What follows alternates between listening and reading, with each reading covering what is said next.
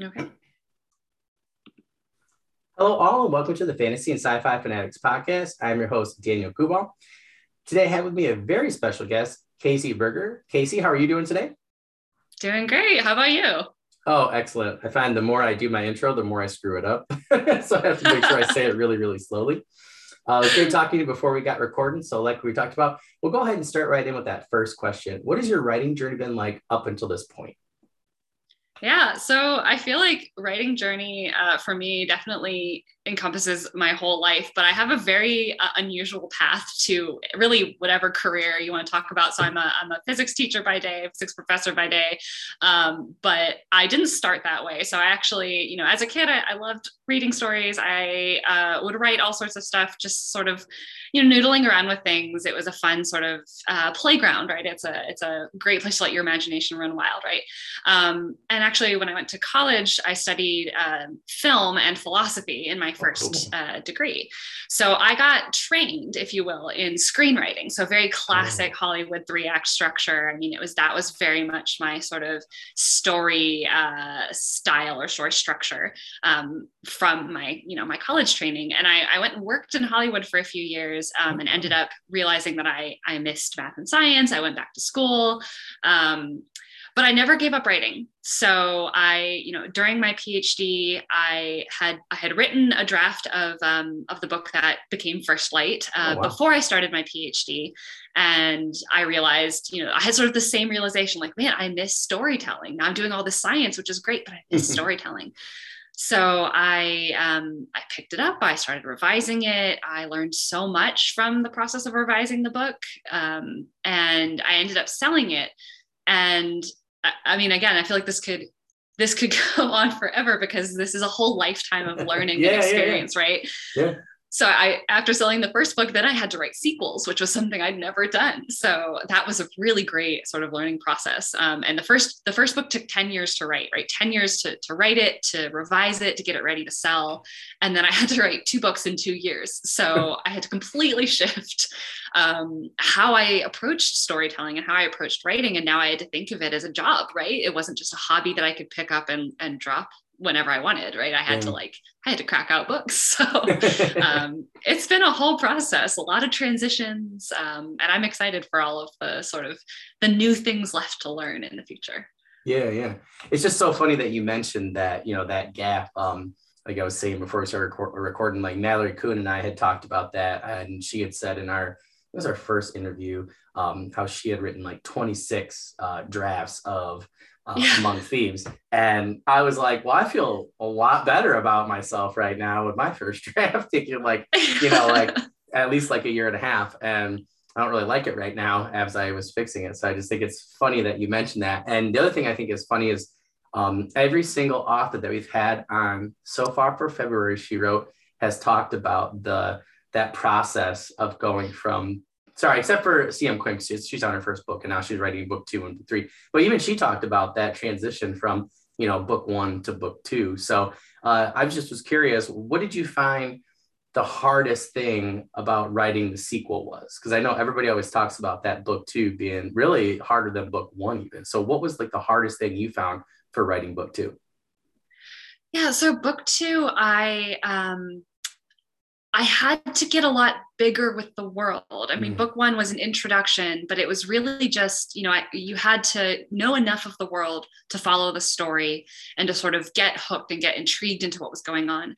And then book two, all of a sudden, and not to spoil too much from book one, but there's this much bigger sort of world that you have to be aware of now. And so building my world while, I mean, I'd thought about it, right? I had some ideas of world building, yeah. but it's one thing to sort of have a general idea of what something is like, and another thing to like dive into that. So I have Mhm. other civilizations that all of a sudden in book two, we have a large part of the story set in another civilization. And I had to really figure out how to make all of that feel like it had all been there under the surface and fit with the plot, right? So like balancing, opening up this world in a much bigger way with still getting across the points that I wanted to get across in the book and Yeah. not getting lost in the world building. That was a huge challenge for sure.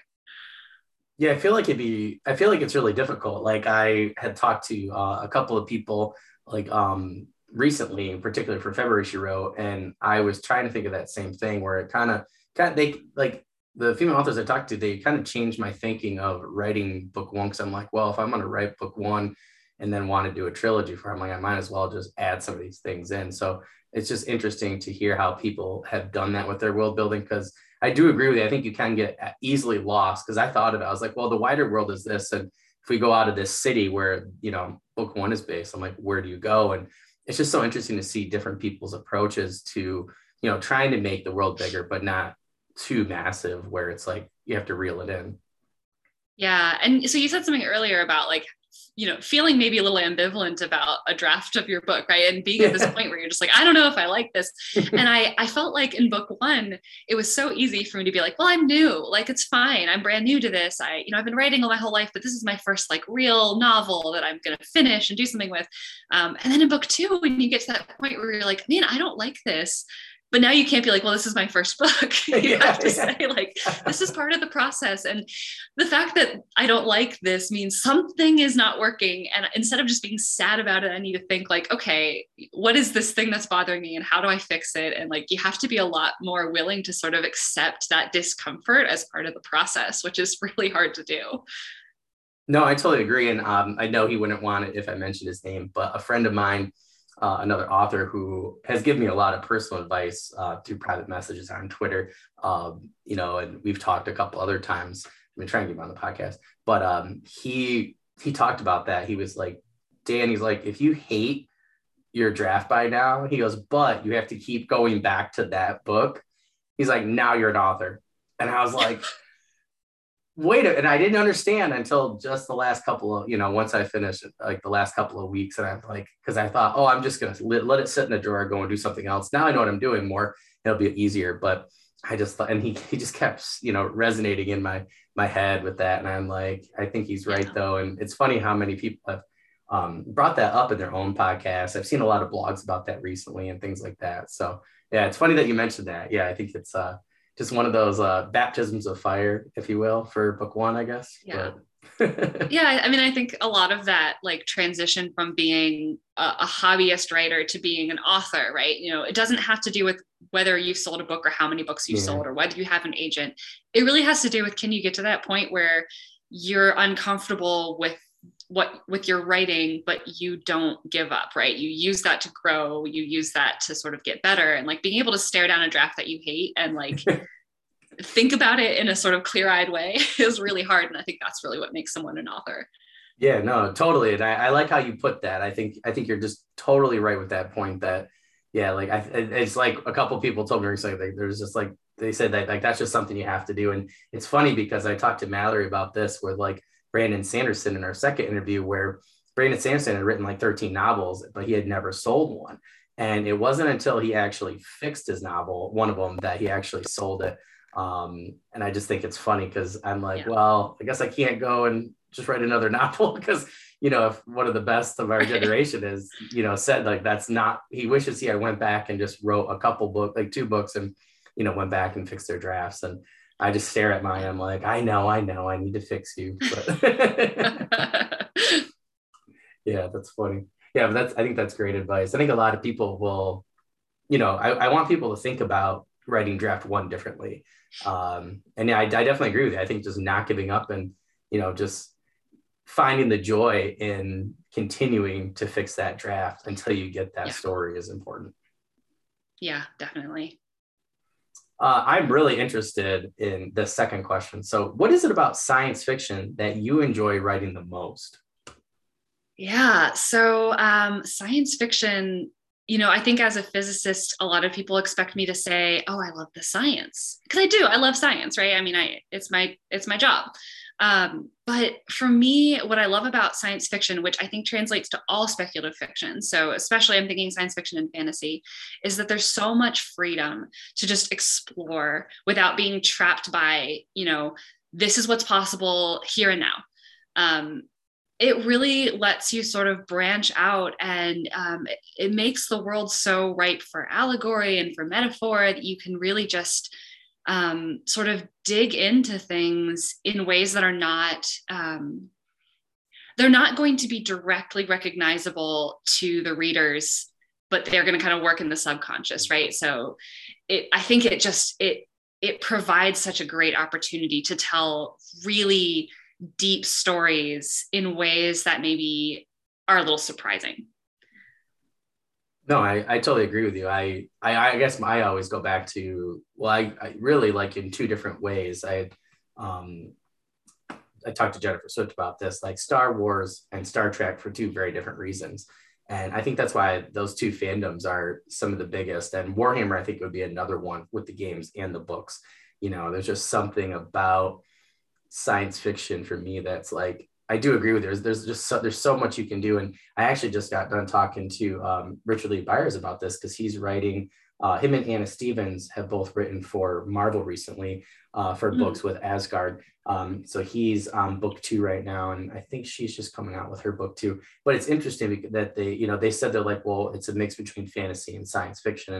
And I had talked to a couple of people who are really into science fiction, and for me, that's really interesting, because I guess I had never really considered it, because they kind of went with the point that, like, really, like if you look at ancient peoples, like what you consider science, they consider magic and, and anatomy and things like that. And I'm like, that's true, and I don't know, they kind of made me think of science fiction in a different light, because really, there's just so much out there. I feel like we don't know. And, I love reading about just different planets or, the solar system. And I just think that there's so many cool things with science where it's like, there's all the times I'm like, oh, that'd be a really cool story, and it's like, I just feel like it's so ripe. And, that's why people keep coming back to the genre personally, or things that, it's like, what are the possibilities, when you look up and it's like, they're all right there, so for me, it's pretty cool to, to think about that. Yeah, I think that connection to like myth and this question of like, where do we separate something from magic and make it science, right? Yeah. And then with science fiction, you can kind of go the other way, and you can take something that's science and you can make it feel like magic. I think that this callback to those earliest questions of like, who are we? Mm-hmm. Why do we matter? Like those big questions, that curiosity is still very there in human nature, and science fiction and fantasy is a great way to sort of scratch that itch and ask questions without necessarily using science to answer them, but using, science fiction or fantasy to answer them instead. Yeah, no, totally. I mean, I've been trying to raise awareness more for Mary Shelley with Frankenstein, because you think of, she's the original, because she was, I believe I have to double check, but I believe she was, the original urban fantasy writer, or science fiction, and it's like, but I think a lot of people skip over that she's the original urban fantasy writer. Not only skipping her for science fiction, but also urban fantasy. And if you really look at that book, and really dissect those things, that's what she's doing though, right? Is she's trying to come up with those questions of, why are we afraid of the dark? Mm-hmm. What is our survival about? Where does life actually come from? Can we actually learn how to create life in a different way? Other than just, giving birth and things like that. And for her to be a woman and to come up with that story, like being able to have a child, but coming up with, those different questions and trying to solve them in a story, I think made that story and those characters come to life more. And my buddy actually just wrote a paper on this. We both agree that he did a lot of research into the psychology. He said, I think if a man wrote that, it wouldn't be nearly as good, because, like she really had that connection with, just, I think, with like that question of how do you give life in different ways other than just giving birth. And to me, that was just so interesting when he pointed it out. And I'm like, it just made me think of that whole book in a whole different light. And I'm like, how did you come up with that story? Like, that's what I really want to know. And a lot of people always talk about like Lord Byron or something, and I'm like, no, that was her story. And it always makes me, I want to have like dinner with her, and like be like, how did you do that? Like just write notes. And yeah, like, cause you completely come up with a new genre. It's like, especially at that time, if you look historically, it's like, it's crazy to think about. But I do agree with you. It's like, I feel like she was trying to answer, those basic questions with a science fiction story, which I think is really, really cool. Yeah, well, and Frankenstein too. I mean, it blurs those genre lines, which now we've really, like, when you go into a bookstore, it's like, the science fiction and the fantasy and the horror. Those are 3 different sections, and they're usually together in some way. Yeah. Right? But Frankenstein is all of those things, right? Yeah. It's speculative fiction, right? It's this really sort of open like playground of, okay, so I want to ask this question about what what is this responsibility that we have when we give life, right? When we create life, Mm. what does this power mean in terms of its consequences? And she just took it and ran with it. And it's a really, really exceptional story. Well, it's crazy to think even, like with like cloning and, even like stem cell research and just different things that we're able to do now. And it's like to think that somebody like, and Edgar Rice Burroughs is one of those people too, where I'm like, how did you know some of those things and, are going to happen? You know what I mean? Like H.G. Wells, it's like, it's just weird, and it's cool to think that, some of the things that writers like you are writing now might actually be reality in the future in 400 years, like they might be looking back at your book and being like, wow, how did Casey know that about us? Like, it's kind of cool to think pure about. Random luck. It would have to be pure random luck. I can't imagine predicting that far in the future. It's crazy when you think about it though, right? Because these people did. So for me, it's just cool because it's like, I feel like with science fiction, there is this, this timekeeper sort of aspect, where it's just because it's crazy how many times you look at a science fiction writer and, and then, look at what they think is science fiction and then, it really does come into reality, like cell phones, computers, just different things, and my friend this is not mine, this is my friend who made a good point. He's like, what if some of these science fiction authors are actually predicting like these ones did, what's going to happen in the next 100 years? I'm like, that's pretty cool to think about. So, well, I think so. One of the interesting things to me about that is I think it shows that science is actually a very creative field. Yeah. Because it's not that science fiction writers necessarily are tuned into something that's like something about the future. It's more that they're tuned into what people want and what people are interested in. And that this imagination that maybe originates in science fiction or not originates that we see in science fiction actually originates just in the human mind. And we're seeing it totally differently in science as invention. So I think I think that those threads are a lot closer together than most people think. Yeah. I totally agree with you. And I just personally think that, people, for instance, like in your field, I think there's so many people I know where it's like, I think they don't get a lot of credit because they're scientists with being creative. And I'm thinking like, and a mathematician too, I'm like, you have to be so creative to think of these problems in different ways and how to solve them. I'm like, and I know so many scientists personally who are artists, who are sculptors, who are writers, who are journalists, who just do so many cool things. And I'm like, I think you have to be a creative person to be a scientist. And I just think a lot of people think it's in different fields. And I'm like, it really makes me question like logic. I'm like, really? Like, I just feel like you can't just be smart. You have to be creative, and I don't know. It's just, I totally agree with you. I think that you have to be, creative to be in your field. And I just don't see any other way around saying it. Like you have to be, I mean, otherwise you're not going to discover anything or, help improve, because that's science, right? It's like trying to help improve the environment or our lives. It's like, if you're not creative, how are you going to be able to solve a problem? It's like step one in the process is coming up with a hypothesis, right? It's like, if you're not creative, how are you going to come up with a solution to that problem? It doesn't make sense. Absolutely. Yeah. But I totally agree with you. That's a great insight right there. That's awesome. So now we get to your job. So I was really interested when I first saw on your books pop up on Goodreads because I had seen your profile. So how has your job influenced the type of science fiction that you write? Yeah. So, I mean, part of me wants to say, well, it hasn't because I wrote First Light before I went back to school. And so I wasn't a physicist yet. Right. Yeah. But I think that is not the full truth. It's sort of an incomplete explanation. So I think that what drives me as a writer and what drives me as a scientist is sort of the same thing. And we've already kind of touched on this idea of curiosity, of asking these sort of deep questions, but answering them in completely different ways. And I think that the sci-fi that I write really likes to ask these questions about sort of what is real, how do things work? So a really common, or not common, but a really deep thread and a really frequently occurring theme in the Resonance saga is this question about fate. And, are we fated to be a certain way is it sort of like going back to my philosophy background is, is it a deterministic universe or not, right? Are we able to make conscious decisions and break free of old sort of patterns, or is everything predetermined?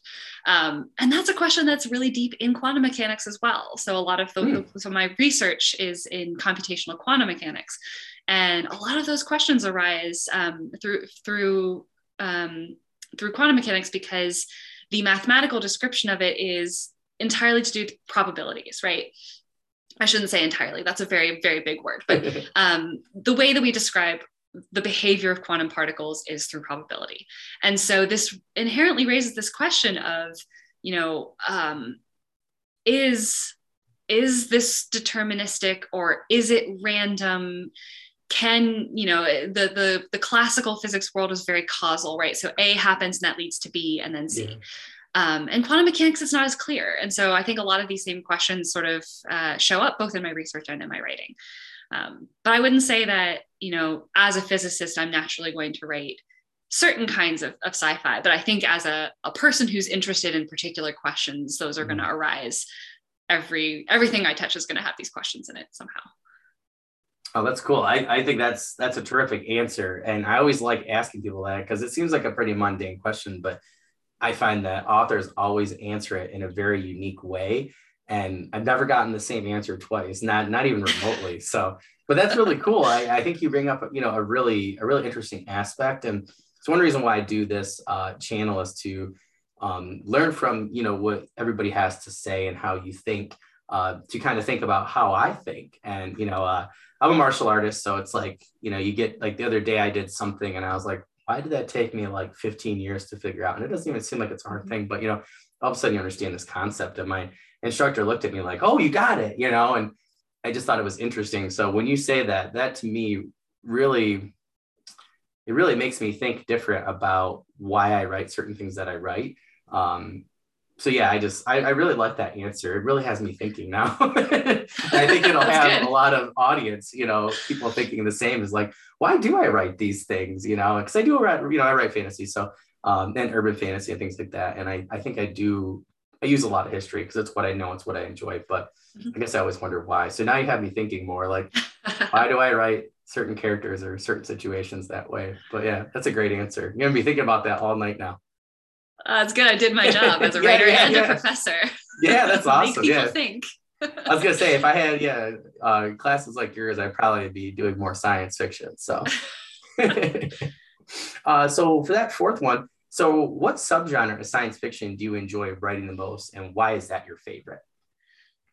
Yeah, so I will have to take the cop-out answer here and say I don't have a favorite. Cool. The Resonance Saga is space opera, which was really fun to write. And I think one of the powers of space opera is its flexibility, that it can be any kind of story just set in space.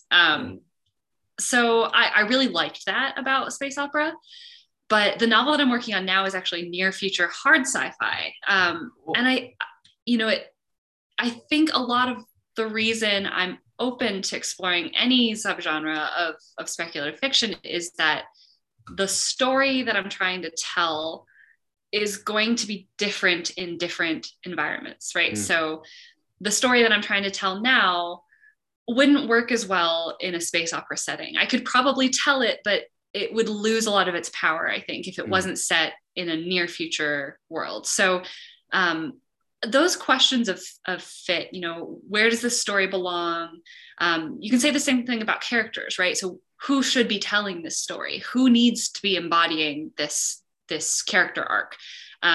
Those are the really fun parts for me about the early parts of writing a book, right? The brainstorming, the outlining is figuring out, the who, the what, and the when. For the why, I think I start with the why, and the rest of the pieces have to fit the question that I'm asking. So I don't have a favorite. I really don't. No, that's a great answer. And I always tease my friends about this, because I'm like, you say that you like this one, but then I'm like, really, people say that your subgenre is really this. It's just always funny. But you mentioned something amazing though, that you start with the why. And I think personally, I find that very difficult for myself. And I've talked to some authors recently who said the same thing. Like, I think because I'm trying to be more of a planner, but I usually like, I'm an exploratory writer, and it's like, but I'm trying to be more of a planner, because you could write for years, which I've done for 14 years and not accomplish anything. So I'm trying to plan more. But like, I like how you mentioned that, because I found that I have trouble with the why, and I come up with the why as I'm going. I have these characters who are doing these things, and as I'm writing, that's one thing that I discover is the why.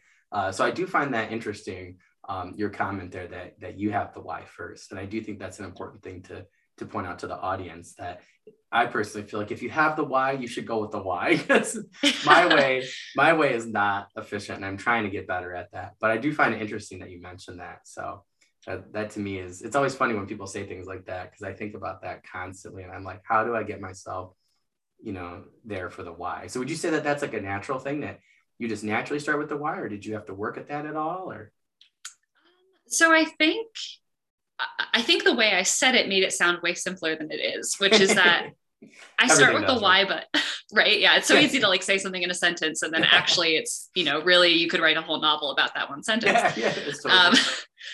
But I think I always start with a question, but I maybe can't articulate the question yet. And so I'm part discovery writer, part planner. And I find that I can usually figure out enough of my question that I want to ask to start writing something. And then I can, as I write, I figure out, okay, no, this is how it all fits. This is the question I'm really trying to get at. And then from that, I can plan out the book, and then I can write it.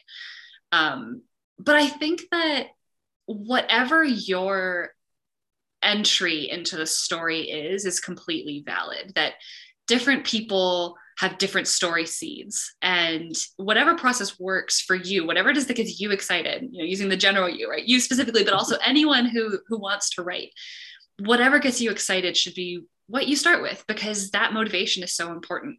And then you can flesh out the rest of it later, and you can kind of fill in all the other details. But maybe for someone it's the who, right? They have a character really, really well imagined in their head, and they know exactly who this person is. And then they have to design a story around that person. Or maybe it's a plot set piece that they know they want to write about, and they have to figure out, okay, well, who needs to be here in order for the set piece to happen? So I don't think you have to feel like you have to start with the why. Start with whatever is exciting, and then, find all of the other pieces that fit with that piece that you're excited about, and go from there. No, I just think that's terrific advice. And by the way, I would call you more of a gray Jedi there, right? Because you do some outlining and discovery. So you heard it here first, folks. Okay, Casey Berger is a gray Jedi when it comes to planning or discovery writing. But I just find it interesting you say it, because I had read somebody's blog post recently. I feel really bad because I can't remember, because I read too many in a week, but it was brilliant. And they talked about how every writer's like on the outside of a swimming pool. And no matter if you go in the shallow end or halfway or the deep end or the diving board, everybody gets into the pool where they're comfortable, and then, does their thing. So I really liked how you said that. And I totally agree with you. I think really I always tell my clients and my students that the first part's to start, right? And as soon as you get started, then you can figure it out. But yeah, I think that's terrific advice. All right. So if there was one science fiction, I stole this from a friend of mine because he asked me it the other day. So thank you, Dan Lerner. If there's one science fiction character from a book, story, or movie that you could go on an adventure with, who would it be and why? This is a hard question. I know, right? I was like, oh, Han Solo. Then I was like, no. And then I was like, I went to Jean-Luc Picard, and I was all over the place. So I didn't really come up with an answer. So yeah. So I think part of the difficulty for me is I don't feel like very much of an adventurer. So, well, that's why they come and get you, right? That'd be a great book. Like they come and get you, and then they take you off and into their spaceship or whatever, like the Last Starfighter or something. Like yeah. I feel like so, and there are so many characters I don't want to sit down and pick their brains, right? But I think if it came down to like who would I want at my side if I was on an adventure, there are two that I really I can't like decide between. So give us two. So Garrus Vakarian from the Mass Effect series. That'd be cool. Yeah, I feel like definitely someone you want by your side if trouble is happening, right? Yeah. And good friend, loyal to the end, and always going to have a snarky comment to keep you entertained, right? So like if you're going to be on a long journey, like that's who you want by your side. So that was sort of the one that I kept coming back to. But another character that I would really love to see in action, and this may be a less well-known one for some, is Olivia Dunham from the Fringe series, Oh yeah, which is yeah, a yeah. television series. Yeah. Oh, that's a So great series. it's so good, right? Very I underrated. mean, yeah, talk about asking really deep questions. I mean, they do Yeah. some subtle things in that show, really spectacularly. But I guess in a lot of ways, there's similarities to Garris here. So maybe I'm coming up with some themes here. But she's hardworking. She will always see it through. She thinks on her feet, and she is just a good friend and just a good person. I think that's a big one for me. Is like just having a big heart, and being someone who you would want to share the good and the bad with. Oh, So I think those are the two that I would most want to come on an adventure with me. I think those are both really great answers. My friend asked me, and I was like, I just kept going from person to person. He's like, you can't do that. You have to pick. I was like, so I'm like trying to figure it out for a future episode. And I think I might expand on a little bit more and then ask the audience to get some feedback. But yeah, though I think those are both great answers. Man, Fringe. I haven't thought about that show in a couple of years. My friend and I like blew through quite a few episodes like right off the bat, and then I didn't end up finishing, so I'm definitely gonna have to go back and do that now. Oh, okay. I mean, I'm gonna just go right out there and say I think it's one of the best series finales of anything what that I've I've ever heard. watched on television. So Yeah, that's what I've heard.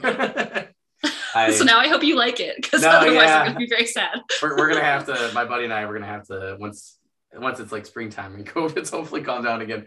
We'll have to do that. Yeah. So now you put it back in my head. So I just got I'm trying to finish Sliders actually, and then a couple other ones. I'm almost done with a couple other sci-fi series from like sci-fi and stuff like that. But yeah, like one is I would like to get done with is like Eureka. I just feel like there's so many great sci-fi TV series to get caught up on. It's like, and now with streaming, I just feel like it's so much easier than tracking down DVDs and stuff like that. But yeah, Fringe is definitely one that I'm gonna have to finish up. There were just so many things that I had talked about with my friend from the show where it's like, I feel like it's very hard to pick a favorite episode for that show.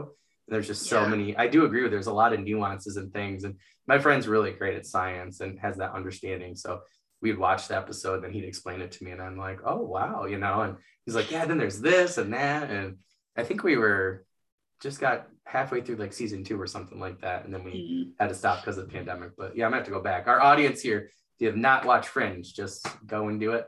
And go watch don't it. Spoil the ending for me, okay? Because I'm kind of busy right now. Oh, that's awesome. Yeah, those are two great people to go on an adventure with. I'm gonna have to really be thinking about that one now.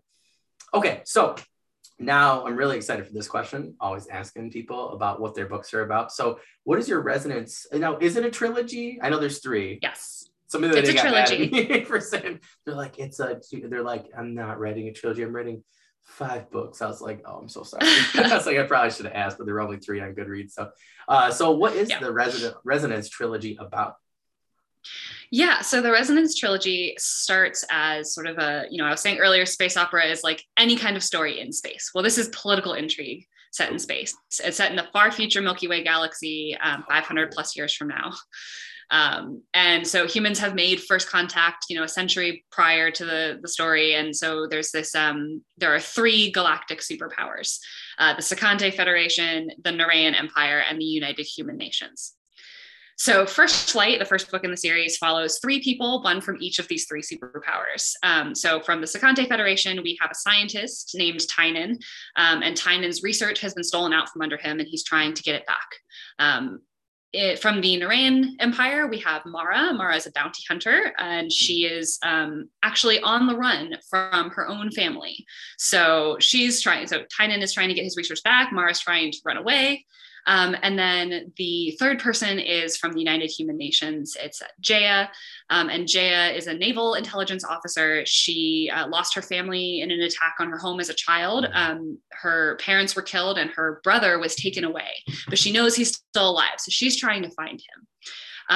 And so these three people, their stories come together, their paths intersect, and they uncover a much deeper mystery about what's going on in the galaxy. And then the future books, Ursa Major and Dark Stars, which are the second and third book in the trilogy, sort of explore the consequences of this mystery they uncover. So I won't say much more than that to avoid spoilers. But, we talked a little bit about starting with the why. And so this story is very much a story about resilience and hope, even in the darkest of times. So that's the short version. You'll have to read them all to find out the long version. Oh yeah. I'm excited. A buddy of mine, who actually was sharing I think it was the trilogy the other day on Twitter, which is where I found your stuff after Goodreads. I was like, oh, that's cool. I just saw this pop up in my Goodreads. So I was like, okay, so I checked out First Light. So I was waiting to get my Kindle. So I'm almost done setting it up today. So I'm excited. Yeah, I think if anybody in the audience needs more than that they really shouldn't be on this podcast.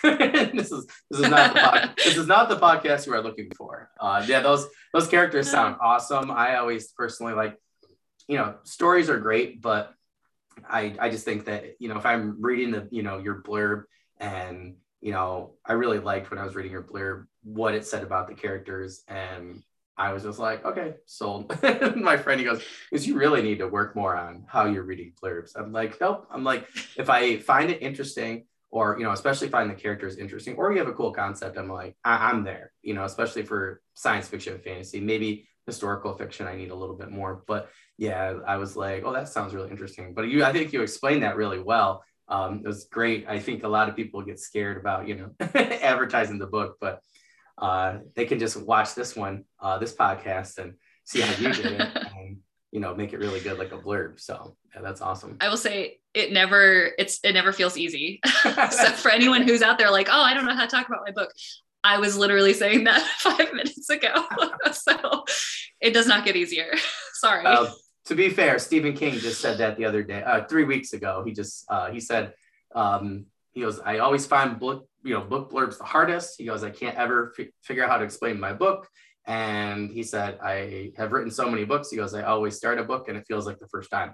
So I think we can all get rid of those notions that it's going to get any easier and just accept that, it's just going to be one of those things. But then again, that's why I write. Like a lot of people, there's a lot of authors in the world and writers, right? But how many people have actually, written a book? I feel like it's still very small. Like in my town the other day, I just met a horror writer who's writing his first novel. And like, we just met randomly sitting at a counter waiting for it-to-go food and talked for like 20 minutes. And I just thought it was really cool because I'm like, in my town, there's just not very many of us. I tried starting a Ithaca Writers group or society, and it was me. I know there's other people, but there's only a couple science fiction and fantasy writers in town who have actually written or want to talk to people. So I feel like we're still the minority. But that's a great answer, though. I'm really excited to get First Light as soon as I can figure out my Kindle later today. It might be tomorrow. So who are some science fiction writers or authors, and it could be fantasy, it could be anybody. So who are some authors or writers that have inspired you to write? When I was a kid, I was very much a fantasy reader, more than science fiction. I really didn't get into sci-fi until much later in life. But the people who really, I think, captured my imagination and made me want to do what they did, the one that stands out the most, that sort of stands the test of time and looking back, like I'm still in awe of, is the His Dark Materials series by Philip Pullman. That was sort of maybe one of the first times that I was just like, wow, like, books can really, and speculative books can change everything. And that's sort of, that's fantasy, but it sort of straddles science fiction and fantasy. Oh, yeah. I would say that's a genre bending series for sure. Oh, for sure. Yeah. I also really loved Tamara Pierce and the Song of the Lioness series. So those were sort of my, as a kid, the books that I really was inspired by. As I got older and sort of really started thinking a lot more about why I care about science fiction and fantasy and why I'm so drawn to it, the authors who really inspire me and to this day are, on my list of people whose books I am obsessed with, are N.K. Jemisin, just absolutely phenomenal. Ursula Le Guin, oh heck yeah, the master of the craft. yeah. Oh man. Yeah. And Cameron Hurley. So those are the sort of three names that, like, as soon as something of theirs comes out, I'm gonna buy it. They blend just amazing character development with really fantastical worlds, and the prose is just top notch. And I mean, the kind of tough questions that they aren't afraid, they don't shy away from them, right? And that's what I love about their writing, and that's what continues to inspire and motivate me to do better at my own writing. Yeah. Oh man, I tell you, the first time I discovered A Wizard of Earthsea, it blew my mind. I had to I got it done, and then in like a night, and then I had to go find book 2, and then it was like the internet was just coming about, and it was like I couldn't used bookstores were not really around very much in my town, and it was like having to order it. So I had to find book 3 just like randomly. I just reread them actually during the pandemic. I just think that I have a couple other words of her too. I like her and Ray Bradbury, and then Anne McCaffrey. I feel like with Dragon Riders of Pern, just they were some of the first like fantasy and science fiction books that I read outside of Star Wars. And it really but yeah, Wizard of Earthsea just like opened my eyes to fantasy, and I'm really thankful to her, because then I read Tolkien, I read The Hobbit. And I just end up reading a lot more fantasy because of it, because I was really only reading science fiction before that, or like historical fiction. But yeah, that's a great list right there of authors. That's really awesome. Yeah, Ursula K. Le Guin's on mine. There's just so many people I know that have been inspired. And it's crazy to think, right? My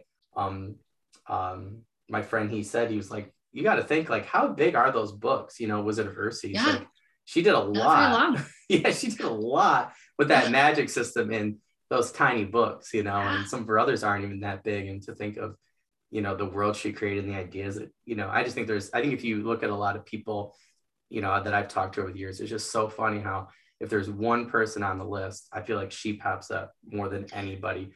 But I totally understand.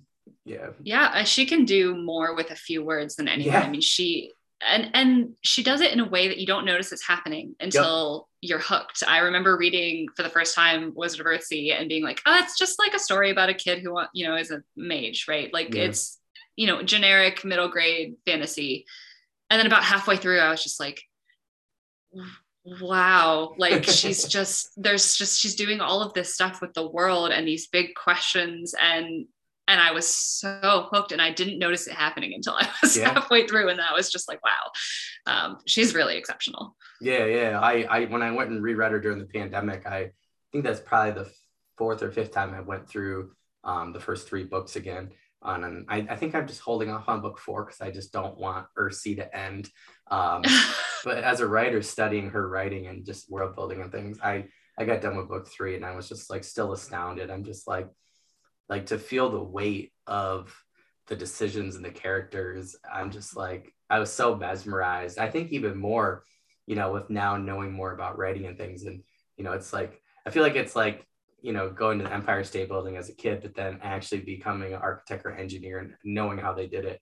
It's just a lot different. And you just have a lot more, respect for the beauty and the craft. But yeah, I just always shake my head. I'm like, I wish we had, there's other books of hers. I'm really piecemealing them, so I don't just finish. Ray Bradbury is another one I'm trying to do that with, because I feel like once I've read all of their books, it's like that magic's kind of gone a little bit for me. So I'm really trying to wait a little bit. But I think that's really funny that you said that, especially considering some of the themes of Earthsea. I feel like maybe you should just read it all the way through.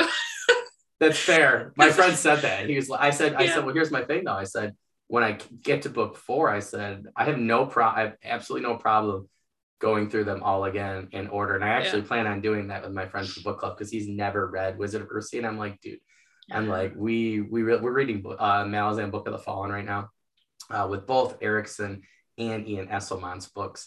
We're loving them, but I told him, I'm like, if you like these, I'm like, we really gotta, get you into some some key people for the genre. He's read like George R.R. Martin and some other people, but he's like, who's Ursula K. Le Guin? And I was like, I got this. I got this. So I'm about to buy him a set. So I hope he's not watching this. I'm about to buy him a set of all 4 books.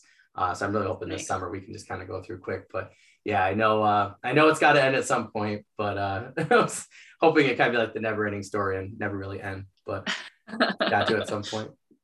All right. Well, you had a lot of really great things to say. So I really appreciate you coming. For that last question there, do you have any promos, news, updates, new projects, things like that you'd like to promote before we get done? Yeah, so the new projects are all a little too new to talk about. So you'll have to keep your eyes peeled for that. But my website, so caseybergerbooks.com, you can sign up for my newsletter. You can, when you sign up for my newsletter, you'll get access to the secret library, which has a bunch of excerpts and short stories. And being a newsletter subscriber, I only send quarterly newsletters, so I won't flood your inbox, but you will be the first to know things and get early access to some of those like short stories. So right now it's all stuff set in the Resonance universe. So if you want more backstory and more, sort of side quest type stuff, it's all on there. So CaseyBergerBooks.com. Awesome. Well, as usual for our audience, I will be putting Casey's website in the description for everywhere that this podcast is found, along with other places that you can find her books, Goodreads profiles, things like that. You guys in the audience know I like to throw everything that author has in those descriptions. That way you guys can go right there and find any Casey's websites and get to her books a lot more easily. I know sometimes people are kind of like, oh, I have to go and find this person. So I try to make it as easy as possible. I'm like that too. That's why I just use Twitter and I just click on everybody's profile and go right to their books. But again, really want to thank you for coming on, Casey. I feel like I learned a lot from this conversation, and please, when you have your next project, ready to go, please, think of us, and we'd love to help you, with the promoting of that, that next project, book, whatever it may be. Really look forward to, seeing what you have in the future for that project. That sounds really cool. In the meantime, I know myself and the audience will be, checking out the Resonance trilogy and seeing what those 3 books are about. You have me really intrigued with those characters. So I'm definitely excited to read personally. So again, our audience, you can find us on YouTube, Twitter, Facebook, on Spotify. We're hoping by the time that this is out, this interview with Casey, that we can have the website up and running. I know we're going to be working really hard on that the next couple of weeks here in January. So we're hoping by February 1st that is up and running. So you would actually be able to go right to Casey's profile on the show, or on the link for the show on our website, and you'll be able to go down to this episode. Again, all the descriptions for those author profiles will be right there for their websites, things like that. Everything's tried to make so you guys can find their books very easily.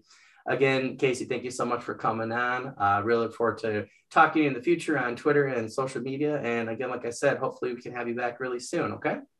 Yeah. Thanks so much for having me. This was a pleasure. Excellent. Excellent. Well, thank you again. Anytime you want to come on and talk about fantasy, sci-fi, or teach us anything about science, like, feel free. I feel like myself and a lot of people that want to write science fiction probably need it. So we could call it like Casey's Corner or something like that and go from there. So sounds like fun. Awesome. We have a great rest of the Sunday, and I will talk to you again soon, my friend. Yeah. Thank you. Thank you. Have a good one. You too. Bye. Thanks, bye.